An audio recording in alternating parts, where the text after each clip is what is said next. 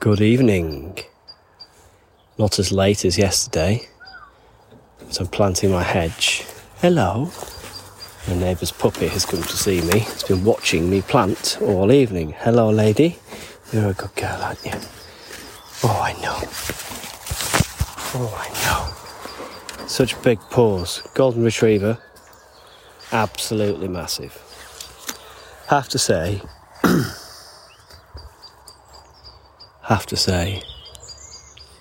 bit bored of planting hedgerows. Now, I've planted about, in the last couple of mornings and evenings, 160 quickthorn for the hedge. I'm in the garden, by the way, so yet again I'm cheating on the allotment. Oh my God, I went into the polytunnel today. The kale, I think it's gone to seed. It's got gigantic shoots coming off it, so that's going to get eaten and come out. It does just show, you turn your back, we've had a couple of sunny periods in the last few days. Oh my God, everything in there has gone ballistic. So tomorrow morning, a good weeding session to be done in there, but also I'm still under pressure. Even though I've worked out my sums, I think I've overestimated the distance I need to plant this hedge, as I've got 250 plants. I've put 160 in and I've done the full length of where I want to go, and that's a double staggered row, one every 20 centimetres. So I'm sort of looking around now for other places to plant. I think I'm just going to keep going. I'll have the whole garden done if I'm not careful. I'm walking around now through at the bottom of the garden where the hedge is going. It's like a wooded area. There's lots of old trees, different types. I don't know exactly what they are, to be honest. But they're substantial, you know. They're too big for me to get my arms around the trunks, most of them, and there's sort of a dozen, 15 of them, less than 20, certainly. And the ground is all leaf mould, and they're trees that have dropped the leaves and bits of broken twigs. Some of the trees will definitely be falling down soon. And there's one here that's got a big split up it, big enough to get your fist in, and a lot of bracket fungus coming out of it. I'm told that fungus starts on the inside somehow. So when you see the crack, it's way too late.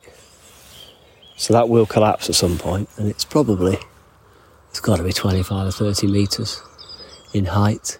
So it'll be a big noise when it falls, I should think. And luckily it's nowhere near the house. So it's a nice little spot. It's also where we have all the bonfires and so it's a little bit of a work area. But also it's nice, it looks out over the local estate, which is mainly flat fields and floodland and the hills in the distance. It's dusk now, and it's lovely, very peaceful. But it would be if I wasn't stood here rabbiting on.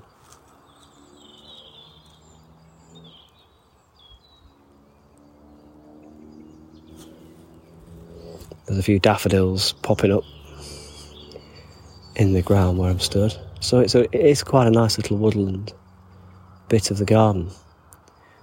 We're blessed in that respect, in that there's lots of different sorts of areas. It's quite an interesting garden. It's about 3 acres in size, mostly lawn, about half of which is floodplain.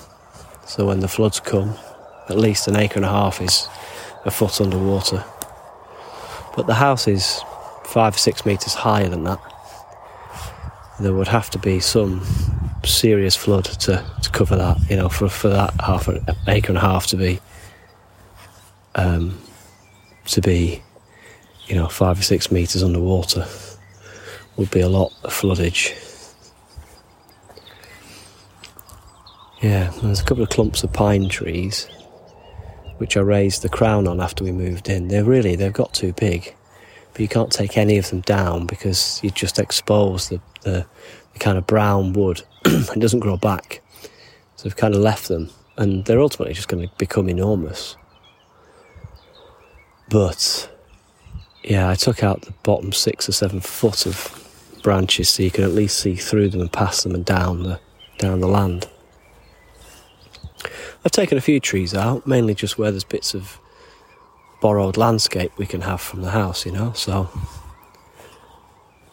you look out the window and you see straight across to the hills, sort of 1.5 miles, 2 miles away, and it makes your garden feel much bigger than it already is. So there's a few trees I have taken out, but I've been careful not to take out too much maturity, because that's the thing that takes the time to get back, isn't it? It's tempting to kind of, when you move in somewhere, to start with a clean slate, but you do sort of have to a little bit work with what you've got as well. So there you go. So yes, I have a couple of weeks of off work coming up, which I'm looking forward to. You know, a couple of contracts have come to an end. So yeah, I'm looking forward to just having a bit of time off. And yeah, I'll finish all these hedging plants. I'm going to put some at the front of the house and have a nice little hawthorn hedge at the front.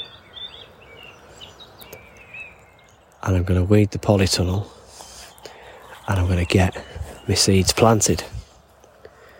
And I think you'll be coming with me on that journey, so that'll be nice if you like that sort of thing.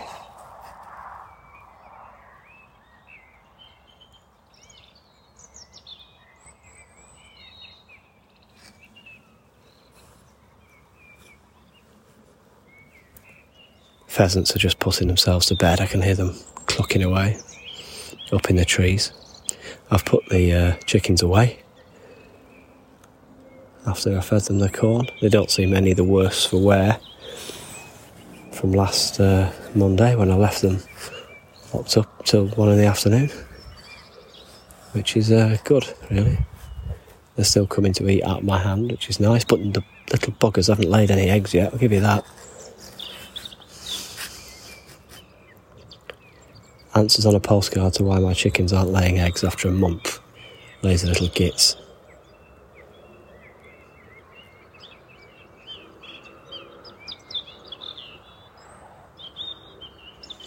It's been a sort of afternoon where it's felt like a Friday. Like I should be opening a beer. But I've been off the booze, along with this Whole Foods thing I've been doing. Yeah, which has been tedious, but also ultimately rewarding. So I only drink at the weekends now at home. And when the pub's open, I think I'm going to stop that as well. So the rule will be no drinking at home. And we'll see how that goes. Unless I've got guests, of course. In which case, lots of drinking at home.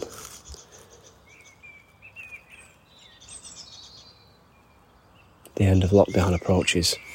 Looking forward to that.